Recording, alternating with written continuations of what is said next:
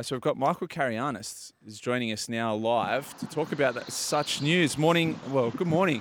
I was on breakfast with Michael the other day. That's all right. That's all right. Good afternoon. Good no, afternoon. you never know. Michael. But we might be saying good morning to him because he might be talking to us from Europe. I hope so. I hope not. I've got to do breakfast again tomorrow. So tell us. Fine. How are we, fellas? Very good. Thanks, Michael. How are you? Breaking news at the West Tigers. Talk to me. Yeah, so Scott Fulton, the head of recruitment, was told today that his position is no longer there. He's been made redundant. And that's part of the massive change that has happened at the West Tigers in the last couple of months. Obviously, before Christmas, we saw Lee Hadjipentelis, the chairman, and the majority of the board gone. Justin Pascoe, the chief executive, gone. And this is just another step towards all these changes that have been occurring at the West Tigers over the last couple of months. So, Michael, for the non-rugby league fanatic, and there's a lot of people that are listening that are not, they love their rugby league, but they're not fanatics. Can you explain how this is all occurring? Like, how is it? Like, a lot of the questions I get asked from my football friends is, I listened to the other day on SEN and I heard about the West Tigers. So, how is these people allowed to come in from the outside and sack the people that are already there? So, can you explain? Like, is it a privately owned club or the NRL own? Explain what's going on. There is an ownership of the West Tigers, and the majority shareholders, the Holman's Barnes Group, which is in turn West Ashfield, and they made the decision after undertaking a review during the season that things needed to change, and the massive part of the change was a shake-up of the board, which saw obviously Lee Hadjipentelis gone, Barry O'Farrell, the former New South Wales Premier, its chairman. Once again, he had a short stint in charge of the West Tigers a couple of years ago, but he's back, and Justin Pascoe, the long-serving chief executive, was replaced by Shane Richardson, and that's part of a massive shake-up that bears fruit again today. So who's the owners again, Michael, did you say? The Holman's Barnes Group. So they're Holman Barnes Group. The West the West Ash own the West Tigers essentially. I have the majority stake of the West Tigers. Right. Okay. Yeah. So it's a leagues club in Ashfield. In Ashfield. In Ashfield. They got a few premises, but yeah. So Fulton's been sacked as recruitment manager. Does that mean that he potentially wasn't the driving force behind bringing Jerome Luai to the club? Because surely you don't get this huge marquee signing and then get sacked the next day. I think the Jerome Luai negotiations were started under the old regime and continued on, but Benji Marshall was the driver. Okay. There's no doubt, and Benji Marshall obviously was part of affiliated with the old regime and remains in charge as head coach. So the discussions were well advanced, and then Shane Richardson closed the deal along with Benji Marshall, last week. And there was talk that Benji Marshall and Scott Fulton weren't on talking terms at times. Did they bury the hatchet, or is this just this feud continued and this is the new administration backing Benji over Fulton? Yeah, you can read into it what you like, Miss Sol, but okay. take it as read. If Benji Marshall was a fan of Scott Fulton would still be in a job right now. Oh, I thought so. I was gonna say it's a very look, in our game. We've gone through several changes, but I could not imagine someone like say Ron Atkinson, Sir Alex Ferguson having what they call in our sport a football director. Whereas a lot of people, because they would feel as though it was undermining them. So I was going to ask Michael at the start of that, in terms of Scott Fulton, like, what does a player recruiter do? Is it more for juniors? But obviously it's not. The only thing I would suggest, and look, I can understand that from both. Look, because a lot of clubs in our sport turn around and say, look, listen, we just want you as a manager, i.e. coach, to coach. Go and worry about that, yeah? And we've got a football director who want to talk. Those two people, if you have them, they have to get on like a house on fire. Because if not, you're going to have absolute issues. Whereas other organisations are happy for the manager, stroke coach, to do everything, to do the recruiting. But look, the bottom line is this, is that, majority of football clubs will say, like, especially the big ones, I want a new centre-back. Here's my 5 choices. Here's 1, 2, 3. And you go and speak to those 5 because you want to get the best price for yourself. Some things might be possible, some things might be not.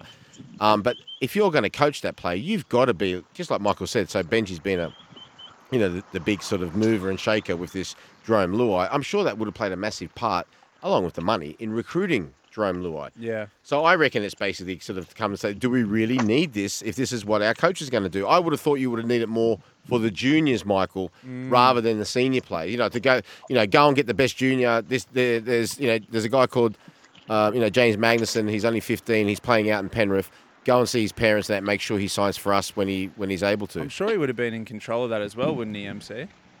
Yeah, a lot of clubs do have a head of recruitment. It just depends on the makeup of their structure. Shane Richardson's a real footy-orientated chief executive, and he's got lots of experience in terms of running clubs and setting up player pathways and roster development and stuff. So they don't actually need that sort of position under Shane Richardson. But some other CEOs have a better business acumen or largely a business acumen. So they need someone in there to be that overseer to ensure that the salary cap doesn't get out of whack. So, if the coach is gone next year, that in 3, 4, 5 years' time, the club isn't paying for sins of the past. So a lot of clubs do have it. It's pretty common now in rugby league.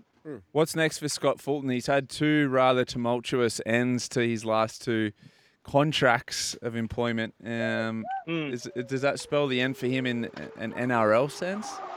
Well, you touched on it. He had a messy split from Manly as well. But one thing with Scott is he's identified a lot of good talent. You look at that Manly side, and he's had a hand in recruiting a lot of those. You look at the West Tigers, Samuelo and Latu Fainu.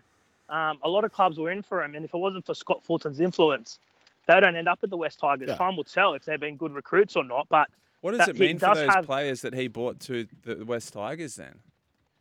Well, that's an interesting one. Missile, they got, he signed Jaden Sullivan, he signed Fanu, 2 young halves on 4-year deals on $500,000 plus a year, and then they go and sign Jerome Luai. So, what does it mean for him? I think there'll be a shootout over the next couple of months to see who partners Jerome Luai, and I think for the other one, well, they might be out the door. In terms of Scott Fulton as well, like sometimes, like I said to you, sometimes if you learn from your mistakes, it makes you better for your next job. He's obviously got a lot of experience in that as well. But I just think it's a case of, does the current manager, I'm a great believer that the manager, when I say manager, I mean the head coach. Is basically, with the exception of the CEO and the chairman, is the sort of is the main man, because it's his name and his job that's really ultimately on the line. Yeah, big time. In terms of, what does that mean going forward as well? This is why I believe that all sports in Australia, not just rugby league, have got to bring back transfer fees. Because if you've got an unhappy player, that you just spoke about those 2 halves that Scott Fulton has signed, and you've got Jerome Luai coming in. So if you've got one of them who's unhappy, but he's still got 2 years left of his contract, why can't the West Tigers turn around and say, listen, your chances are going to be limited here, but we've had an offer from Parramatta for you to come in. We've accepted their offer. It's up to you now to go to talk to the club. He still doesn't have to go, but it's still an extra form of revenue if he does want to go. And Parramatta pay the West Tigers. Parramatta would pay West Tigers, say, $600,000, and he would do his own deal, subject to obviously passing a medical and so forth. Yeah. What do you think of that, MC?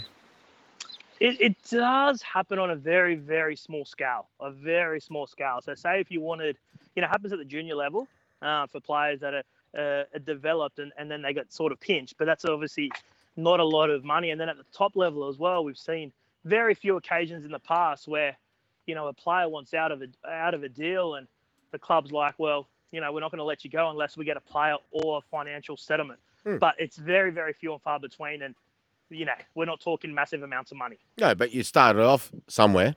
So you might even start off at 100,000. There was this the incident with the guy at the Dragons. What's his name? Ben Hunt. Yeah, Ben Hunt. Yeah, so that's a great example. He wants to leave. Okay, you got a year and a half left in your contract, buddy. You did sign the contract. No one's put a gun to your head to sign of a contract. You got a year and a half left. We'd like you to stay, but let's see if we can come to an arrangement. If wherever you want to go, if they're willing to pay money now, they can have you now.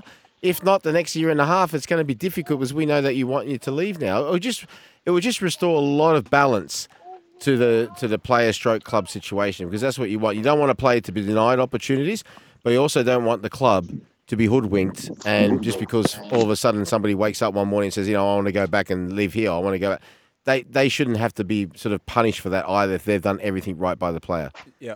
Just one other question for you, MC, while we've got you.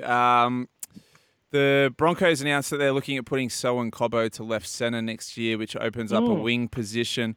I was thinking it was going to be Dean Mariner who got that centre position, but Is there any early word on who's got the running for that wing position out of Corey Oates and Dean Mariner?